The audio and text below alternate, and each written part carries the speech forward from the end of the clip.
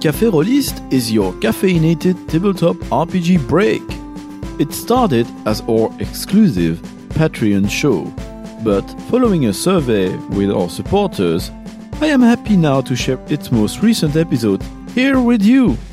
If you enjoyed this show, please consider checking out our archive of 100 or so additional episodes, which are still exclusive on Patreon. Welcome to another Café Roliste. To be on Café Roliste, it's very simple. You got a project, you email me, you ask me, can I be on Café Roliste? And in most cases, not always, but in most cases, I say, sure, come over. And today we have Peter. Peter, could you introduce yourself to our viewers, please? I'd be very glad to. So my name is Petrusha. I made a new game on Kickstarter called Rest in Pieces. I run conventions when we have those for the Indie Game Developer Network. And I write GM advice for Gnome Stew, the GM blog. Gnome Stew, what's the connection with Gnome Stew? I'm a big listener of Misdirected Mark podcast. I think you're in the same pot with Gnome Stew. I'm not entirely sure how it works. They're on the same network. So I think the Rolistes is on the RPG Academy network. So it's kind of like that. The Misdirected Mark had some, I know it came after Gnome Stew. And it was started by, I'm going to butcher his name, but Phil Vecchione, I believe. Phil Vecchione and Chris, I think Sneeziak, were the first two who did the Misdirected Mark. And those two were already gnomes, writing for the GM blog. So it kind of branched out with a core base. Like Senda is also a writer for Gnome Stew, and she's a super geek. So it's just kind of grown out of it. And now the Misdirected Mark is probably much bigger than the one Gnome Stew blog. So there's a whole family of podcasts. You were mentioning conventions, and I believe you've got a reminder/announcement to tell about the upcoming convention and the type of support you can give some people to join some. Oh, sure. Yeah, so not really convention in this case. Normally, it would be convention related. It's not related to Metatopia then? Yeah. So the Indie Game Developer Network is just a big group that it works as a co-op of game designers and publishers and freelancers that just work together to have some collective strength. To have a booth at Gen Con, to do cool things like we host the Indie Groundbreaker Awards show. But one of the coolest things, if not the best thing we do, is this thing we usually call the IGDN Metatopia sponsorship. And it's a project to find marginalized game designers, people of color, people, from other countries that don't have access to maybe the tools and the resources and the community they need to build a game and put it out there. We try to find people from all over, from all different backgrounds, and give them a foot in the door by giving them money and shining a spotlight on them and helping them find mentors, and usually by sending them to Metatopia, which is a game design festival. And then, everybody talks to them and they do panels and we support them. We play their games and all the publishers go to, check them out. But this year, Metatopia is online. It's virtual. So we're doing things different. The IGDN diversity sponsorship is what we're calling it. We've raised a whole bunch of money and we have some amazing publishers and game designers like Shannon Germain from Monty Cook Games, and I know Evil Hat's helping, and all kinds of people are going to help putting on seminars for the new cadre of people who apply.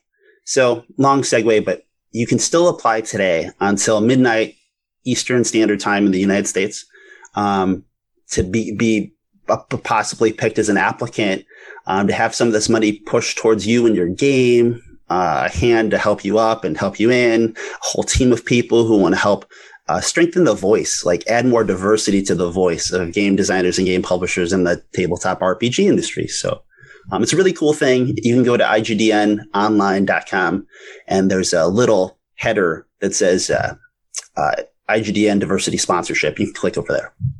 Amazing. Well, yeah, the more diverse, the better. I think even as someone who would not benefit from that because privilege in a number of ways, I still find it's much better for the whole community to have point of views and ideas who come from a diverse range of individuals. But talking about games and ideas which are original, today we are here to talk about Rest in Peace, your own game. So Tell us about that. Where to start with that game?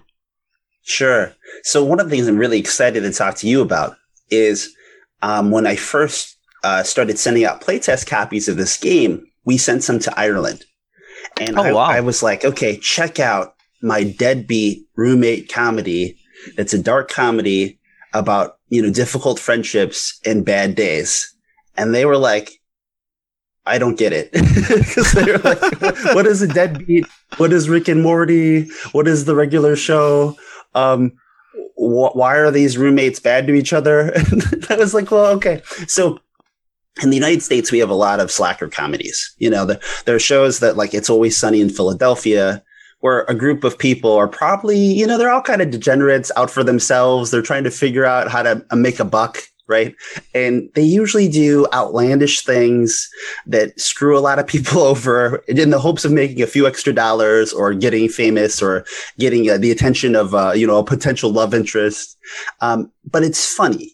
We just find these shows funny. Like The Regular Show is another show where it's these two slacker characters who work at a park and everyone else knows they're the slackers. They can't be trusted with anything. And every episode they get some menial thing that happens that just blows up and gets more and more ridiculous by the end.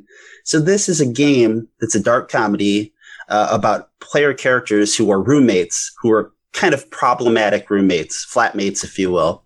And the prime problem is they live with the Grim Reaper, who's also a slacker version of the Grim Reaper, who maybe drinks all the milk, won't get off the couch, won't share the TV, wants them to be quiet. And then we add outlandish problems like the Grim Reaper's addicted to the Home Shopping Network and just keeps buying crazy stuff, filling the pad up. So it's kind of this pressure cooker where everyone like is forced to live on top of each other in a very small cramped space that they're stuck in, and everyone's problems are just thrown at each other and everyone's just forced to kind of deal with it. But it's just a ridiculous, lighthearted game. It's funny, it plays in about an hour and it uses a 2-color Jenga tower. So that kind of helps pace it. So you were mentioning that you contacted people in Ireland and they were not aware of it. I'm a bit surprised. I was trying to think of similar shows from Great Britain and by extension Ireland, which is not all part of Great Britain. I was thinking IT Crowds, Spaced. It's one I really recommend people abroad to check out. That's a classic for geeks and nerds here, made by that's what made Simon Pegg famous, and Edgar Wright, who went on to be a movie director. Oh yes, Spaced, you should check it out. I mean, this could be a Spaced episode, what you are describing. And what you and stuff like The Office could be a good example. The Office is always these normal people, but then things just the ridiculous ideas just keep getting crazier and crazier, and then the show's over, and you're like, what was that? What just happened? I really like Coupling. It's not quite slackers, but they're certainly clueless to some point. Coupling is more like the Friends of the UK, I would say. Red Dwarf is in space, but that's pretty much there. And in Ireland, one I recommend, but I will tell people to use piracy, because the creator, sadly, I love the show, but the creator is a terrible individual, turns out to become one, or to have been revealed as one. But Father Ted, in which you have 3 slacker priests in a small island in Ireland, were absolutely clueless. But I could definitely see an episode with a Grim Reaper in there. That could be quite cool. As a setup, you're all priests, you're roomies, slacking priest with the Grim Reaper. That could definitely work. And the big thing with the Grim Reaper is just that we're telling you that there's going to be some cartoon logic. We're telling you that it's going to get ridiculous and crazy. But the fun thing about the Grim Reaper is the Grim Reaper, you just can't get rid of them, right? Because you can't go fight the Grim Reaper. You can't push them. You can't attack them. You can't maybe even kill them. So, and if you try, they might just outright kill you, right? Because they're impossibly powerful. They're kind of alien to the nature of what your problems are. And when we tweak that to say that they're a pain in the butt, like they do ridiculous, stupid roommate problem things, it just amps up the situation. But sometimes in play, it's not about the Grim Reaper.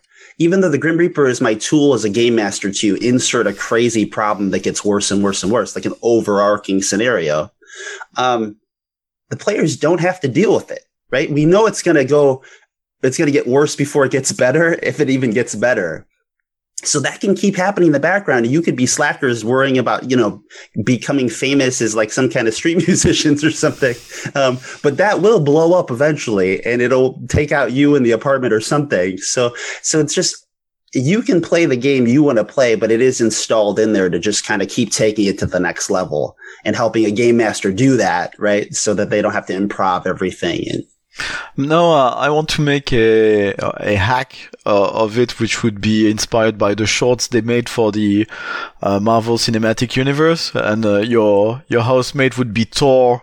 I don't know if you see those shorts, or the Master as played by Jeff Goldblum, and they all had the same roomie from Australia. So that could be interesting playing the game within the MCU. Yeah.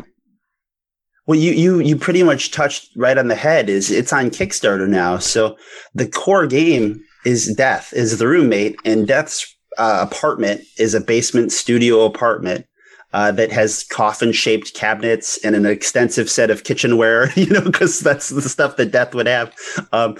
The expansions, which the game already starts with 2, but we have many more we can unlock in the stretch goals, is we have the Great Cthulhu. And of course, it's the slacker version of Cthulhu. So Cthulhu is very sleepy, is oblivious, and is kind of a perfectionist. We have Karen, the ferryman to the underworld. And what I love in particular about Karen is, what's Karen's kind of superpower? If you do anything that outright threatens Karen, we just montage to you being like rowed over the river Styx to the underworld. It doesn't say how. You just get thrown in a boat and you're taken away.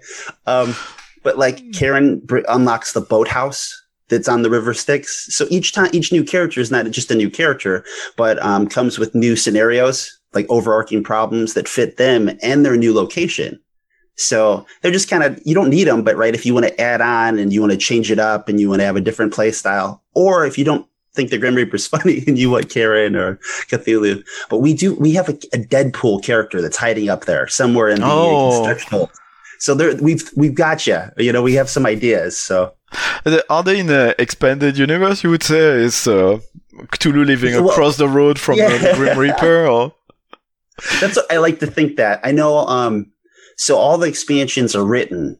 They haven't all been put on the cards, but I've had the stretch goal writers write them ahead of time, so that they're all ready to go if I need to. We'll see how many. I don't plan to make them all unless we unlock them, but and a couple of them have played with that because I know of they talked, amongst the different stretch goal writers. So there's a couple. And another one of them has a wedding, and the officiant is one of the other characters. So I thought that was really clever. Yeah. So you briefly mentioned the system. I don't resist to put on some pictures from the game. Can you tell us a bit more about that, the way it works? Because I mentioned to you before, and people listening regularly, I'm developing my own game, Paris Gondo, the life-saving magic of inventorying. Yes. And I find it fascinating because we've got some sort of overlap. The references I always had was Baron Munchausen in terms of being a playful story game short format. But I got some aspects which are almost board gamey, and you went full on into that with your references, obvious references like Starcross or Dread come to mind, but you got even more gaming it. So tell us about everything which is on the table when we play Rest in Pieces. Yeah, so my new favorite thing I got from a GM we ran this actual play with this group called Devil's Luck Gaming, and the GM Fox, they said that they thought this was Fiasco meets Dread. And I was like, that's pretty good because it's the zany, crazy, almost improv of Fiasco. And we know it's going to go crazy wrong. But then it's got a little bit of obviously the supernatural, the horror of Dread, and then the tension of the block tower. Though when the block tower falls, we just know that's the ridiculous climax of our story, which may end the show, right? It's the end of the episode kind of thing. Maybe it's to be continued, or maybe it's over. So the game plays, everyone has a 5x7 character card. So just think of like a big card, like a big index card, but it's dry erase. And there's a deck of 108 cards that are all unique, right? They're not playing cards. And on those cards, like about 10 of them are the rules. There's no book right now. There's just 10 cards of the rules. And then there's about 13 dead-end jobs, 13 odd hobbies, 13 deadly objects. And those are like the 3 core cards that you're going to have that describe how your character doesn't suck, right? Because we already assume you're a deadbeat slacker character. So we expect you to kind of not be good at anything. So to have any chance of being okay at something, it's going to be because of these unique, ridiculous categories, right? Maybe you're a sandwich artist. So I don't know how often that's going to be helpful, but that's kind of part of the joke. You're not really equipped to deal with, especially if things go crazy and there's supernatural problems. You're not really equipped to deal with that. So it's going to be fun for you to try, and we'll see where the story goes, but you probably can't solve things. You might be a sign spinner, one of those people on the side of the road that's trying to get your attention, spinning a sign like, come here, we have a great deal. The deadly objects reflect things that Death thinks are cool. So it could be a megaphone, a skateboard, or a human skull. The odd hobbies. So Death maybe thinks that playing with fire is cool. Forensics, or also something like a twisted artwork. So you just draw a few cards. Some of them you draw, some of them you select, like you can scroll through, like you're making your character. I want you to feel like you made a character. So when it comes to those, you pick cards, looking at them all, and you place them around your character card, kind of like making a character sheet without all the writing. You also get 2 pet peeve cards, which are things that frustrate you about the other roommates. So we kind of bake that into the game. Whether it's something like you're annoyed that one of them always lies or one of them is always a jinx. And the fun part is they don't get to tell you that about them. You actually just draw the cards and assign them to the person on your left and the person on your right. And the idea is that everyone in that circle has some reason to be kind of passive aggressive towards the others, or at least have one person that's kind of, a pain in the butt for them. And then we build this block tower. It's got 2 colors in the middle. I'm sorry, 2 different colors. There's light blocks and dark blocks, not white and black. They're light and dark. And when you go to do things in the game, you're going to try to pull a block from the tower to succeed. But the big difference in Rest in Pieces compared to Dread is you only get to touch so many blocks to do it. Because in Dread, or anytime we play Jenga, if you're familiar with that game, players have a tendency to touch all of the blocks and find the good one. This is a game where we expect more failure. It's about bad days. It's about people doing things and not getting it all right. So when you go to touch a block from the tower to see if it works, you only get to touch one block unless you can use one of your dead-end jobs, odd hobbies, or deadly objects to help you. And there's also other fun mechanics. You can borrow other people's. If you're paying attention to the person on your right and you're like, an extension ladder, I need that. And when you use a card, you flip it. So what's funny is if you borrow someone else's thing and explain why it helped you, the story game aspect of it, right? You flip their card instead of flipping one of yours, and then you can unflip one of yours. And the whole flipping thing is just meant so that you can't keep doing the same thing over and over again. So I was inspired to do a game, having a lot of people on the show and telling me about their games. And so I listened very closely when they were giving advice regarding Kickstarter, especially people based here in the UK. And we had a whole panel called Recipes for Successful Kickstarter, British Recipes. Really? That's hilarious. For British Recipes for Successful Kickstarters. And one of the strong advice I got was, be careful with your role-playing game because of shipping, because of the way of taxation. Yes. As soon as you do more than a book, it becomes a luxury item, unlike a book. So you're going to pay more taxes, and then your stuff's going to be heavy and so on. And you went full on. You went with the Jenga tower, with the cards, with the boards, and all of that. So, how much did you feel it was necessary that you go this way? Unlike Dread, which is just a book and you find a Jenga tower, or Starcross, just a book and you find... What were the pros and cons for you to do that? And are you shipping internationally, actually, all that stuff? Yeah, so, okay. My first game on Kickstarter was Dream Chaser, a game of Destiny. It's I like to say it's an empowering game. Empowers players to story build and to create unique characters and unique goals for them for their game. It starts by asking each player, what do you want to achieve? And then it helps kind of craft that story around one unique thing that they voted in, right? So they make their game to play. The deluxe sets of those had a box, had a board, a storyboard that we put index cards to kind of shape what our story was going to look like. It had a GM screen. So I have some experience sourcing different materials. We're just very lucky. There's a lot of competition when it comes to overseas manufacturers. Print on demand keeps getting better and better. So even if you have these smaller numbers, like in that case with the deluxe boxes, I was never going to be able to do like mass production for those. But I was able to kind of work with making proofs and sending digital files and getting prototypes and checking out different quality levels.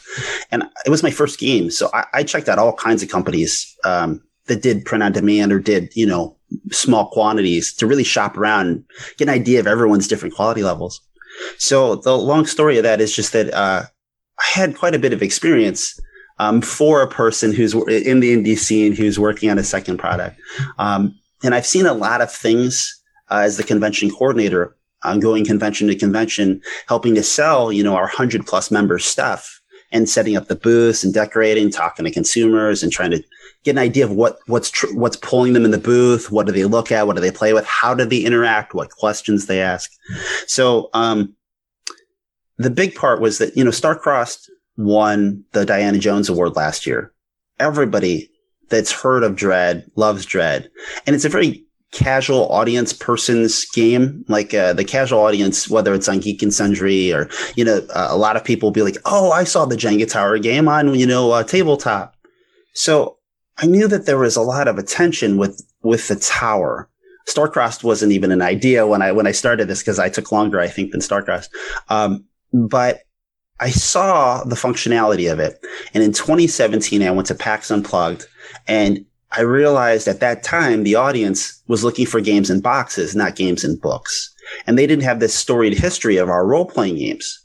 So one person had even seen a vampire-related game and said, oh, is this like D&D with vampires? And it really just kind of like twisted my perspective. And I realized they wanted games they could buy now and go play in the hallway. They didn't want games where they could take them home, read them in 6 months, and then, maybe run them for people. Yeah. So it made me think that if I could do it, what I wanted to do was make a game that you could kind of pick up and play, but like right now. And there was nothing like even card games that take longer. There's a perception. Yeah. People think that if it's a card game, we can go play right now. It's also interesting to picture someone picking up a copy of Rest in Pieces at PAX, for instance, in a world where the pandemic is under control. But they go into the lobby and they start playing it, and the Jenga Tower with its color and the gaming heads. It's advertising on itself. It's like something like Sagrada. Before I played Sagrada, I saw people playing Sagrada and I was like, wow, that's beautiful, this game. What is it? Oh, it's Sagrada. You should go check it out. Yeah. And then they walk back in the hall and they go, oh my God, can I get one of those? Cause I saw people and it's a funny game. So if you see a group of people and they're just laughing and then the tower falls and it's hilarious and they're pointing the finger at each other, I was like, what a great way to get more people playing a role-playing game.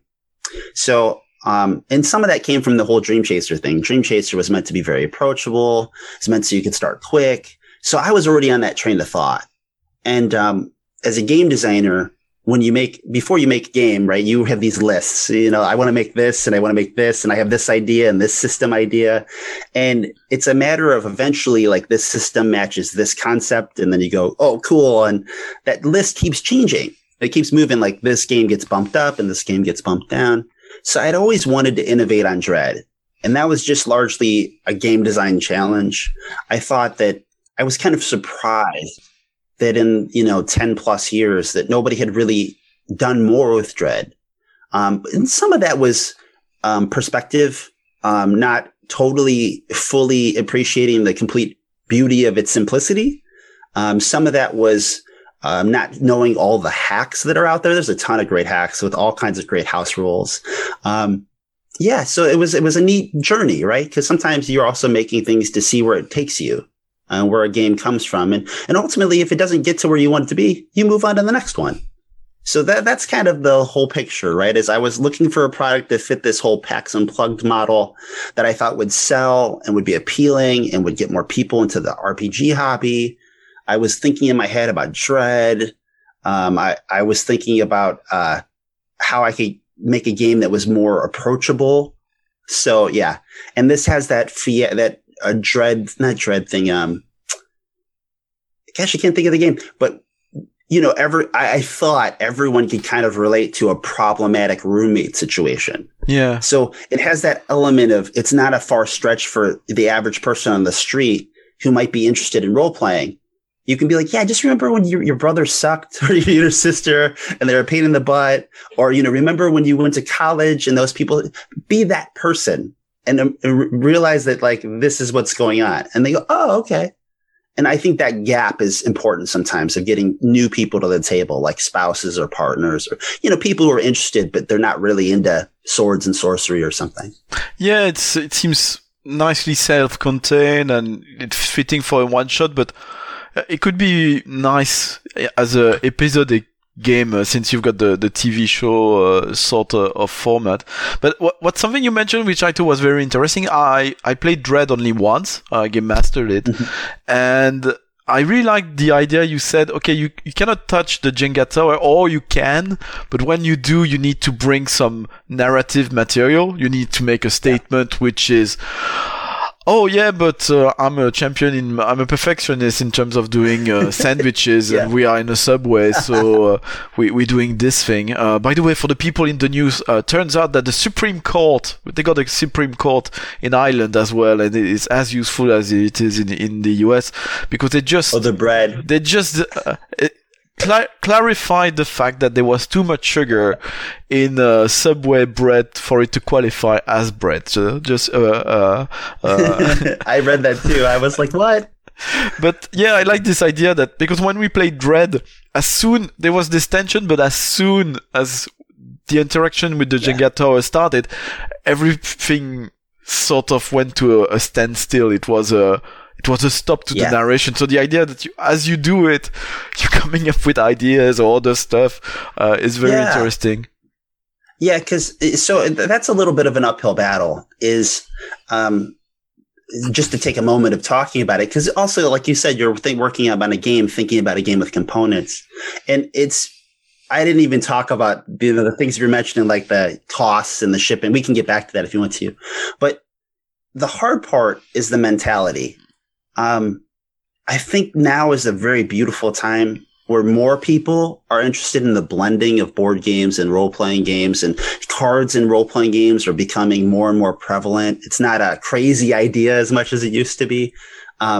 Alternatives to dice are more accepted, and there's still a long way to go. But we're in a place where that's happening, and it's kind of the forefront. Fiasco went to cards. We're just Zombie World got 3 or 4 Emmy nods, and it's a card-based powered by the apocalypse. So we're there. And so I thought this is as good a time as any for this to be component kind of rich. But it's very difficult, especially when you're mostly selling on the internet. You're mostly reaching out to groups. And there's still plenty of people who my role-playing game should have dice, because pulling blocks from a tower is going to stop all of the, the tension or the narrative. But is it? You kind of have to ask yourself, are we just completely used to dice in our role-playing games? Like some games, you're right. I already have the dice in my hand. I roll and I never stop talking. Some games, I got to stop and I got to find my dice pool and I got to put it together and then I got to roll and then I got to count the pips or the number of successes or the very degree of success. Or, if it's feng shui, we got to find out like what my target number was and how much I my modifier was by and how that affected each These things take time. So it does really depend on your play style, who you play with. So when you said that, like, I've had plenty of people who are like, oh, I don't know, block towers, everything stops when you have to pull from the tower. It doesn't have to, right? That's just how it worked for Dread. So that was one of those things that I had in mind, of course. And you don't always get the time for this kind of discourse, right? To be like, no, I hear you. That's one of the reasons why we try to push beyond that. I can't tell your players how to play. I can try. I can give you rules, right? Guidelines and stuff. But if you follow the guidelines, they can't help you deal with that, right? Like, we're going to talk about what we're doing as we touch one block or two, right? And if I want to touch another one, I got to pick a card to play, which then I have to explain how it helps. And if I borrow yours, then we're laughing about how I stole your thing to do the thing as I'm going to pull. And then if I pull it, I keep it. And then everyone's like, oh, cool. And then, oh, wow, he's got 4 blocks now. So, he's got more influence in the apartment now than the rest of us. And now he can play this other card he's got in his hand. So it's hard to break through the mindsets, of, is this a board game? Is it a role-playing game? Can it be both? Do blocks necessarily stop narrative? They don't have to, So it's very interesting, but it's difficult. You will always be fighting an uphill battle with that because, there's a storied history in both, and it's niche, right? This is all a niche industry. So it's nice because you're challenging the presumptions regarding a hobby. And when you do that, it's not just about that specific instance of pushing the brief, but it's about, I always say, if you have one thing of something like, I get on and on and on again about the players, it's their thing, it's fine, but I still lament that some players play strictly one role-playing game, which is Dungeons and Dragons. And it's my personal belief that when you play something there's one version of, it's difficult to imagine a second one. But once you play the second one, you imagine a third, a fourth, a fifth, and sixth. So once you play the role-playing game with a Jenga tower, suddenly you're like, well, I could play with a board of Go, or I could play with what's called the game of life, with the thing which spins in the middle. Anything could happen. Suddenly you open the world. And where was I going with that? So have you talked to Craig Campbell? Craig Campbell made capers, and capers, like, you play blackjack. Every player's got their own card deck, and they're kind of playing blackjack against the GM. And that's amazing. And that game's about the roaring 20s, the early 1920s in the US, where there's prohibition, no alcohol, and everyone's kind of underground, everyone's smoking. So playing blackjack, playing cards in that era when everyone would be at cards, smoking, almost like in a gambling situation, that was really smart because it helps the theme too. I think that was much better than rolling dice. I think the original Deadlands also was like that. You played with cards, and again the poker and the cowboys, the old West setting. Yeah, that's a good example. Yeah, that's something. When I found out about that when I was a young player, I was all pun intended. I was all in. I was very interested in this because you're really in the mood and so on. But in what you were saying, what I find interesting, because that's a question I raised at the latest game launch organized by Jason Pitt regarding my game. I was asking, what should I name my game? Because is it a board game? Is it a story game? Is it a role-playing game?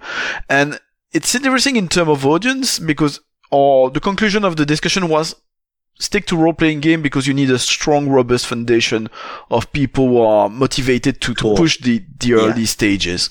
And that's what the role-playing community is. But in what you describe of the pushback and the presumptions, and at the same time the other audience, what I find fascinating, and I find Rest in Pieces definitely crosses that line, is that because of the format of the game, the gaming heads, you definitely can attract people who have no interest whatsoever in role-playing game, because they won't even realize they're buying a role-playing game. They will feel like maybe they played Werewolf, Loup-garou de Tierce-Lieu, which is a French game actually.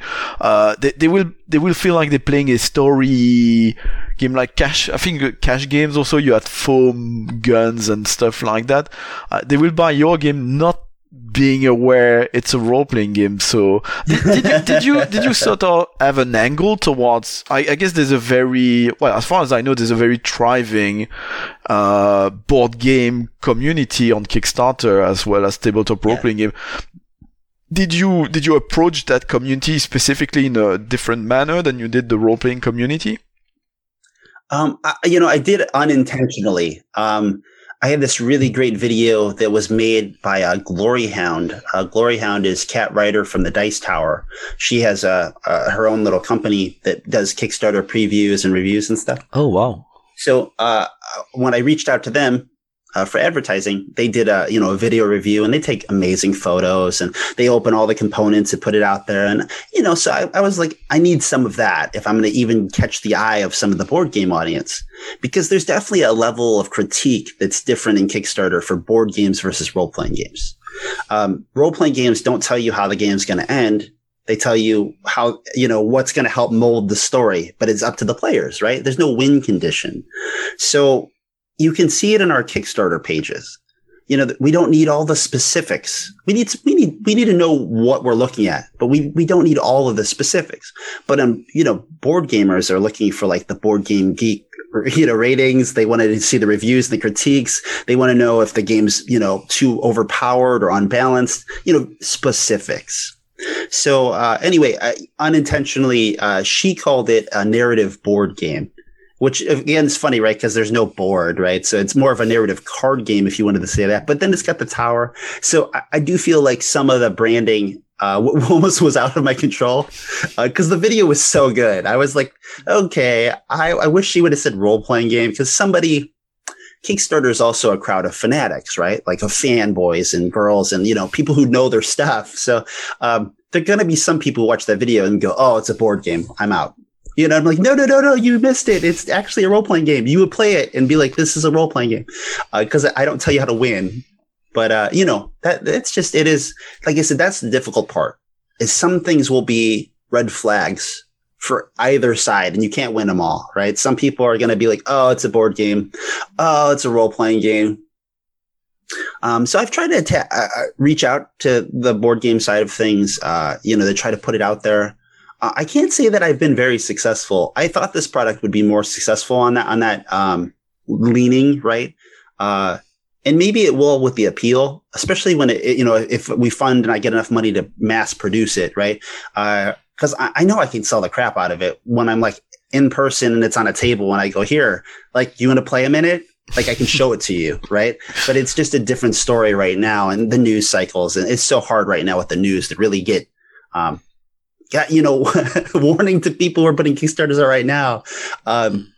One of the things I didn't think of, I knew the election in the US is going on, right?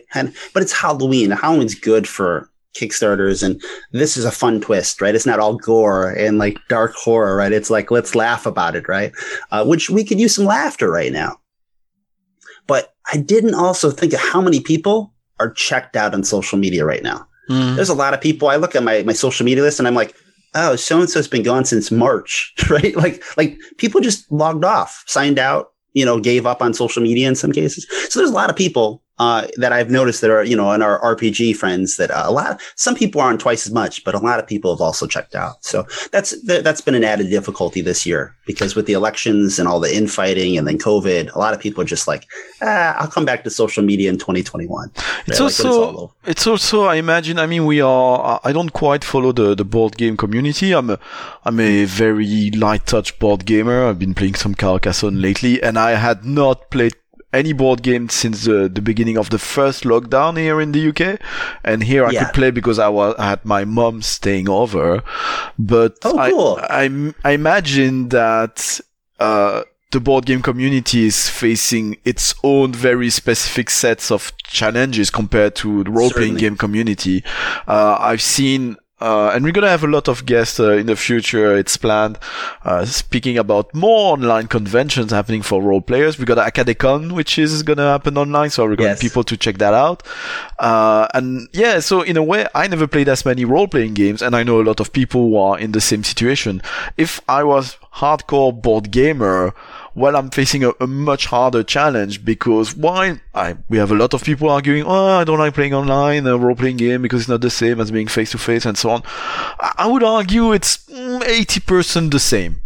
to some extent. I would go as far. But if we're talking about a board game with pawns and a board and a Jenga tower, I know Michael from the RPG Academy, he's got a Scooby-Doo Dread system. He can run there on. You go, yeah. He found a way to do the Jenga tower online somehow. I think everybody needs a Jenga tower at home, but anyway, it's. Yeah, I imagine there's a lot of people in the board game community who got cold feet because some Kickstarter they might have pledged to right now are facing difficulties in terms of deliveries. Oh, yeah. So I imagine all of that is impacting the board game community. And it's you only get so much to say to people, right? Because you just people are busy too. People are so busy right now.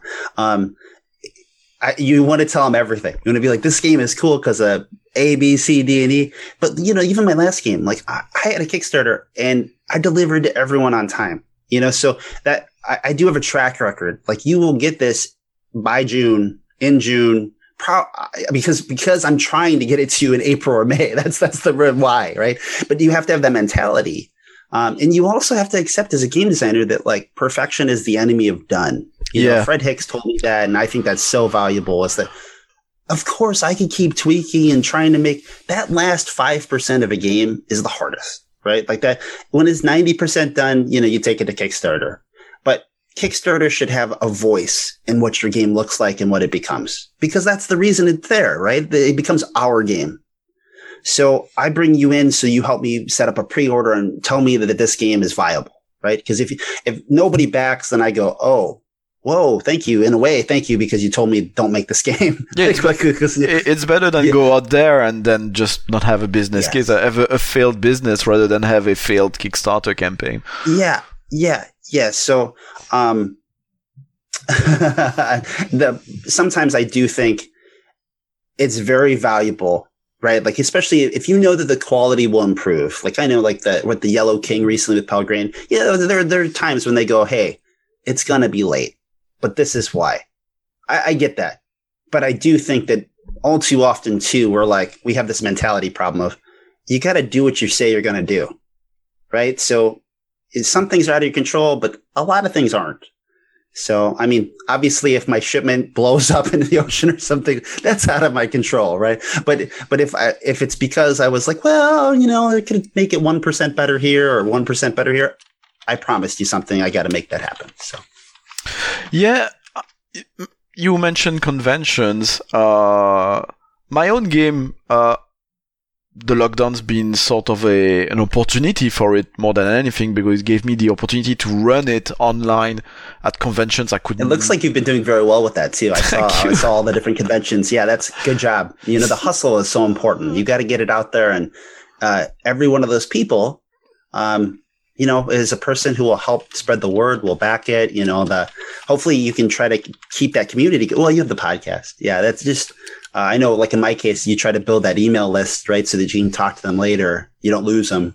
Not everyone's on Facebook or Twitter. Or, did you manage a way? Is there a way to run your own hustle online besides being a guest on shows like mine? Are there ways to play your game online? Did you venture in trying to do that? The hardest thing is the tower. There is on Tabletop Simulator a hack of a hack of Jenga called Flick. The problem with Flick is that, one, it's called Flick because you don't pull blocks from the tower. It doesn't have that physics. It's like, imagine pulling a rubber band back and then letting it go. And then if it hits the block right, it shoots it out the other side. So that's a completely different kind of play. But worse is that it's much more skill. People think that, they're not wrong. There is skill to Jenga, but there's a perception that it's a lot harder than it is, because that was the biggest design challenge I had, was learning over time through playtesting how good people are at Jenga that have never played before or that think they're bad, because everyone's really, really good at it compared to what they think. So unfortunately, Flick is not a good solution. And even if it was, I have two colors to my tower, not one. So the best solution we have is actually having like piles of cards. Here's 20 red cards, here's 20 black cards. And like every time you pull, based on if I think your action is selfish or selfless, that's the dark light block difference. we would flip a card and you'd see if you failed or if you pulled, or if the tower fell, like the results would be on a card. That's the closest thing we have. Unfortunately, I don't really find that being very fun, right? It loses the whole tactile element. You don't have the rolling dice. It's just like, we might as well play rock, paper, scissors, right? Because you're just kind of like, oh, I did it. Like it loses kind of the major element. So that's been the trouble. I do have the cards that you use to explain the rules or to make your characters, and the character cards all in Tabletop Simulator. So what we have been doing is either I send them a tower, or I use a tower that I have and I'm the designated puller. So that's been the challenge that we've had, is that we have, with the actual players, usually so far I've sent them prototypes, right? And then they used it all at their where they are. And then one of them had a GM run it there, so I was not involved. And the other one, I ran it online for them, but they had all the stuff in front of them. And they just made sure I could see the table so that I could kind of play off of the tension that's rising from the tower pulls, and I could kind of see what cards they had. There's this one card deck called the middle finger card. So when you pull a black from the tower, you can pull a middle finger card, and it gives you one card in your hand. This one card does something that usually it gives you a quote to say. Like it says, wait, what did you just do? I didn't see it. And it's a way of being like, as a slacker roommate, they just did something cool, but you weren't paying attention because you were on your phone or whatever. So by saying that, you put it in the game and they have to pull from the tower again, but they do it because you played the card. And then you get more blocks, and having more blocks gives you more influence, and more influence lets you play more of these cards and also have more creative control over the story. So you want to have more pull in the apartment situation among the roommates, so that you can say what happens when it ends and what happens when someone knocks the tower over. But also so you can play better cards on each other to make sure you're not the one who gets screwed over. So that's kind of the whole bag of playing it, is so the GM does need to be able to see those cards, because when you use them, Death then takes the discard pile. So Death can get these superpower cards to screw you over too. So actually, the Jenga Tower brings something. I love the Jenga Tower. I think it's great. But when I run Dread, someone commented, and I think it's a valid thing, that they didn't want to play Dread because they were really uncomfortable with the Jenga Tower because of skills reasons, but there are also a lot of people who cannot play with a Jenga Tower because they've got a disability of some kind. Yes. So I think it's great if you have in place some alternate rules to be there for this type of situations, and people who wish to play as well. Yeah, it's hard, right? Because it's very difficult. The beauty of the tower is that it adds that tactile element to it. I wrote an article for Norm Stew just kind of talking. Obviously, I've been researching Block Tower games. So, one of the things I talked about is I think GMs could benefit from having more descriptions that are based on the five senses. Okay, so self-explanatory. We're always telling them what they see. We're telling them what they hear sometimes, but we don't always tell them what they smell, or, what something feels like to their touch, or, trying to talk to all of the senses, because even with translation barriers or descriptions of words, we can lose some of that information, right? Because when I say something to you, it doesn't necessarily process 100%. Like I get it, but I see, you said the sky is blue, but I see a different shade than you. And that might mean something later on. Like you see it's baby blue and I see it as, dark water blue or something. So I like that there's a tactile nature to the game, because we're interacting and engaging players on different levels of fun, right? Unfortunately, that also is not everyone has the same kinds of fun. So some people will really gravitate to a game where they get to touch more things, where they get more pieces to play with.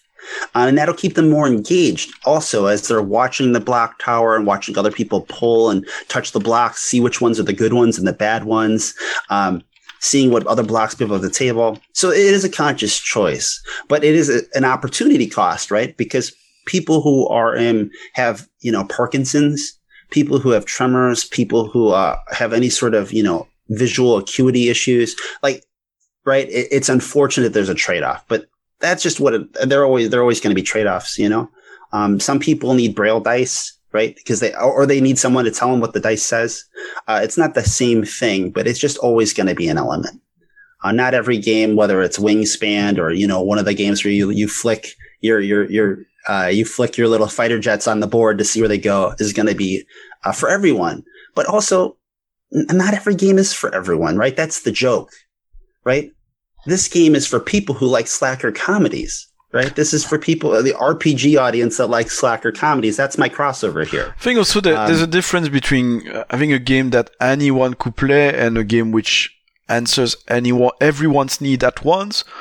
Because if I play Rest in Pieces with like my grandmother, an elderly who's got arthritis or something like that, I can find a solution for the Jenga tower, but I don't need a solution for someone who would be colorblind at the same time. So yeah, you can accommodate people's needs based on the situation. But you cannot design a game which accommodates everybody's needs and taste at once, because it just becomes a sort of nothing. I mean, I guess it's if you go into entertainment, if you have a movie or a song which tries to satisfy everyone, it becomes the blandest song you can imagine, or movie. Why? If you try to cater different tastes and needs, you can be specific and maybe answer the needs. Everybody's happy, but maybe not at the same thing with the same time. Yeah, that's right. That's the old saying is, right? Like, if you make a game for everyone, you made a game for no one, because it wasn't anybody's favorite game. It was everyone's, it was a game everyone had. But, and this game is very targeted, right? This game says, do you like dark comedies, right? Do you like The Grim Adventures of Billy and Mandy? Do you like The Regular Show? Do you like Rick and Morty? Do you like It's Always Sunny in Philadelphia? Because we're going to play player characters that are fun to laugh at, right? They're going to do things that annoy and aggravate and frustrate the other characters. So you're playing a game knowing that this is lighthearted. It's going to be silly. You're not going to succeed all the time. And ultimately, you're not going to succeed probably, right? But it's going to be funny to watch the train wreck and be a part of it. And hopefully we're all going to laugh and have a good time. All of those shows target mature audiences. This game has adult themes. This game is not something you're going to play with, probably with a 12-year-old for sure. Maybe with the 15, 16, 17, your older teenager, right? But my argument was that I don't know how well they understand the roommate situation. If you're a minor, you had somebody who always picked up after you, paid the bills, was the responsible one. You haven't had to be that person yet, probably, right?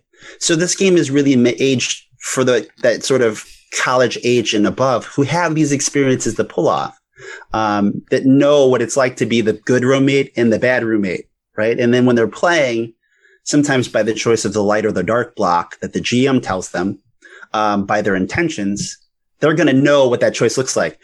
Did I do this because I actually cared about the other roommates? Or did I do this because, I really just wanted this to happen and that's more important to me right now? And the block tower is also fun because it makes each of those choices finite, right? There's only 21 choices of each. There's only 21 good and 21 bad. And then the layout of the block tower limits that even further, right? You might play a game where it's like there's only 6 blocks that can pull. I'm just drawing a number out of the air, right? Only 6 good intention blocks that you can pull, right? Then the game almost forces you to keep pulling bad ones or to keep failing. So when you can see it, so the game, it's important to say, you pull a block to succeed, you keep it. If you give up, you fail, but you can give up pulling a block. Oh, this one's not coming out. I'm done. But you then need to have blocks to pay the Grim Reaper, or the Grim Reaper kills your character. So if you give up on pulling a block, you have that hard choice of, I have blocks I can spend. Cool. Here's a block death. Otherwise, death finds the most mundane, nearby, immediate object to kill you with. And then you and the GM can describe as much or as little as you want about how that happens. But, death is really good at killing people. So the fun part is, in a previous game we played recently, that I ran, there was a bounce castle, like those kids, like the bouncy castle sort of thing. And Death grabbed a wall piece and choked a player character with it, like it was like a balloon, like making a balloon animal. So we just heard the squeaky noises, it's like as we described it. So it's funny you mentioned that it's college plus type of age, but the art style is sort of, I'm not sure it's the official right name, but it's kind of self-cal kind of art. You mentioned Billy and Mandy, which is for children. It reminds me also a lot of shows. There are Fangbone on Netflix. There's Star versus the Forces of Evil on Disney. Would a more younger audience version of Rest in Pieces be something you'd consider at some point? Like, you got your Carcassonne kids and your Settlers of Catan kids, so is that something which you'd be interested in doing when you meet the success? It's funny you say that. Yeah, so I mean, it goes back to that whole conversation we're having, right? Making the game for a person in mind, like the audience in mind. So, when this game cusses, it always does the, F, hashtag, like it uses some symbols. I think they call it like Grolix or something. So it always gives you the feel of like, hey, we use vulgar language, but we always try to laughably middle school, like kind of censor it a bit. The game needed to have teeth, right? It needed to have attitude. One of my favorite quotes that I got from someone, which was, it's a little storytelling, a little Jenga, and a lot of attitude. And I think that's what it needed to be for the target audience. Yeah, if this game was, huge and we had another printing and we could, make more, I'd be happy to make a younger version. I just have to know that the core game has that appeal, right? And like I said, because my core target audience was the college and above. So that's kind of where the humor is going to go. The attitude's going to go. You don't really want to joke with kids about drugs, so stuff like that, right? It's funny you said that because I'm running my game tonight, and for tonight I'm playing with the Gauntlet, and they're very focused, rightfully, on safety tools and devices. And I was borrowing a line and veil spreadsheet on which you tick and untick from another game from someone there, and the list of stuff in there was really, really hardcore because it was for a game which could go very, very far in terms of horror, the sort of things, torture, suicide, this sort of thing. So I try to make a line and veils document based on the ratings for cartoons and video games. And, it's funny because you read those things and then you realize, actually when I was a teenager, I would go check. Like with my brother, he's 6 years younger than me. I think he might have been 11 when we watched RoboCop. Yeah. RoboCop is not made for kids. Oh, it's my very God. horror. So I have horror stories like that scared that for like, I think I still have nightmares occasionally because it was so traumatic. I would watch that when I was a little kid. I was like, 5, 6, 7 at home alone. I was like, RoboCop. And like when they kill RoboCop, like, he gets like shot by all the people in like the junkyard. That was horrifying for me for so long. It's traumatized. But there's an appeal to that. When you're a teenager or even a preteen to some extent, playing with something, and I can see it could work with Rest in Pieces, which seems unassuming to parents, or your parents are being understanding. You especially with the art style, you can see it right there. The banner in the corner. You read Mad, you read stuff which are inappropriate for your age, and you enjoy it the more, even if you don't get all the intricacies. You go there and you play Vampire the Masquerade because and my parents, what are you playing? Nothing, Mom. Everything is fine. Yeah. All right. No, you're right. Obviously, I did know that. I'm like, okay, by saying this is not for kids, maybe more attractive to teenagers. It's just such a niche audience. It'd be one thing if, we were talking about a game that was selling millions of copies, right? But that's not what most games in the board game, let alone role-playing game industry, are doing. So you usually don't have a big enough appeal to really make those arguments.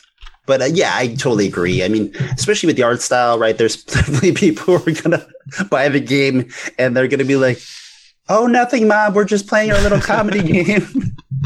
Oh, yeah. They could pick it on the shelf and just hand it to their 11 years old. Yeah, go ahead, play with that. And like, ooh, drugs. And while it has themes. Marijuana. Right? I mean, the game has themes. Like, they're nothing while you might have a card that said like a deadly object and maybe it's like recreational drugs, right? It doesn't give you a ton more to go with, right? You're going to put that in your game and think of how recreational drugs are useful for your character. Like but it has that, right? Does it have, maybe it mentions a prostitute or something, but or a player character could choose to be a prostitute in the sleazy motel version of the game, but that's up to your group and your players, right? Like you can play D&D and the player could be like, I'm going to make a prostitute, so I'm going to make a drug dealer in Cyberpunk. So the game never goes off the deep end. It mentions like, sexually funny things sometimes, because Rick and Morty, right? Like these shows do mention things like that, innuendos or self-depreciating humor. So the official term, because I got all the list of the official thing they put on boxes of video games. You got suggestive themes, and then on top of that you got sexual themes, and then on top of that you had sexual content. So I'm not sure why it stops, but you got this sexual content. You got this spectrum of how far you go between showing Rick and Morty engage in a sexual act, mentioning a sexual act, or just teasing a little something like some reference that you would have even in a Disney movie, or at least a DreamWorks for the parents there to laugh at while the child doesn't really realize what is going on. We've got Sam in the chat room who was asking, how much, what is it, do you have out of your head an idea what's the shipping like if you want the Jenga Tower, for instance, for Europe? Oh, sure. So, for Europe in general, it's something around $20 US for shipping, because we're using quartermaster logistics. You probably, depending on where you are in Europe, that's the issue, is if you got a 20% VAT, and it just depends. I do know that Quartermaster uses England, I believe, but I'm still waiting to figure out. I want them to tell me specifically, like, if it ships from England to England, that there's no VAT or something. But so I'm just in general going to say it's 20% VAT in Europe, and it was around $20 US for a box set. Yeah. If you go to the Kickstarter page at the bottom, it breaks down, if you're like in Switzerland, is it Sweden? I think Norway and Sweden, it's Switzerland, it's different. There's a couple that are unique, so, but if you go to the bottom, it really breaks it down for you. Not for you, because you mentioned your experience with that, but I'm showing here, Damn the Music Saved the Man.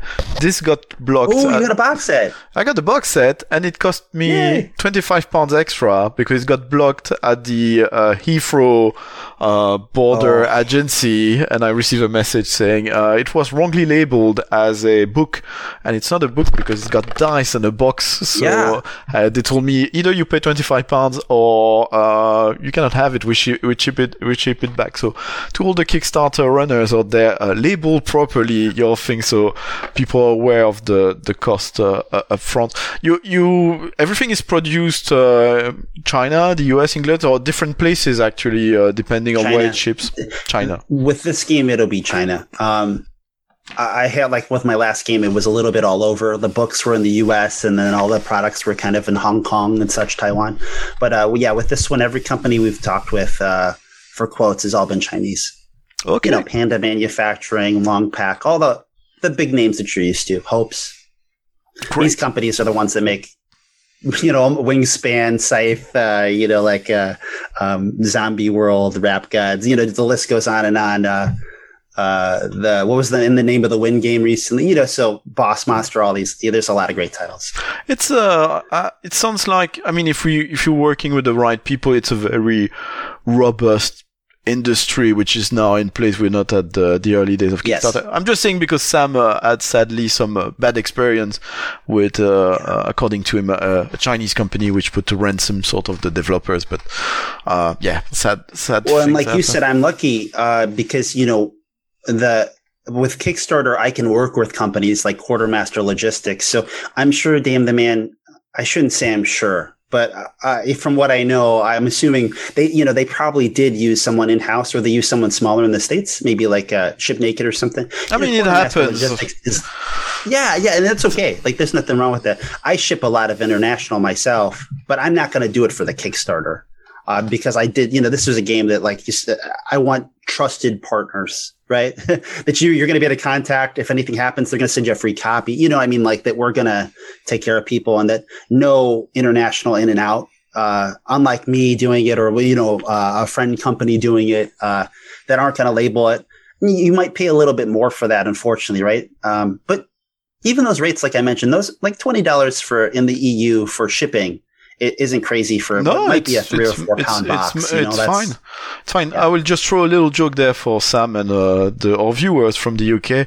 Worst case scenario, the box will get stuck at the border between Kent and England. Just for people who follow the news about Brexit, we're going to have a border inside of the country. But I'm about to have to wake up my son from his nap. It's time. Yeah, it's time. Thank you so much for... I really appreciate the opportunity. This has been great. Especially as a dad, I understand your window, so I super appreciate you giving me your window, your time. It's nice. What's your time zone? East Coast, right? I'm Central. I'm by Chicago. Central. In the middle of the United States, yeah. So you still wake up quite early. Sometimes we got people from the Pacific West Coast, and they wake up very early to be on the show. Yeah. We're thankful for that. This wouldn't have been too bad for me, but my son, he usually sleeps to about the time that we scheduled this. And this morning he was extra sleepy, so I was trying to peel him off of me because he was sleeping on top of me. To be honest, normally he should be at the nursery, but he had a little cold, so that's why he stayed with us today. Okay, yeah. But until he decides otherwise eventually. The audience probably knows his name. What's his name? I don't think I ever told his name on the show. Oh, well, then I don't. I'm sorry. You don't have to do that. It's fine. People can grab pictures on Instagram. What's next? How much days are left for the Kickstarter? What's your final pitch? Where can people find you? What's your final word? And we can close that. So, like what I'm really excited about, we're about 60% funded. Maybe even right now we might be 60. We were really real close when I woke up this morning. We have, I think, 25 days. We just started on Tuesday, so it hasn't been very long. As Callum mentioned, it's got board game components, so it's not. The goal is $10,000. So, it adds a zero, right? It's a little more expensive because I have to know I have enough money to order a bunch of these, right? Yeah. Then wouldn't it be another $4,000 Kickstarter or something?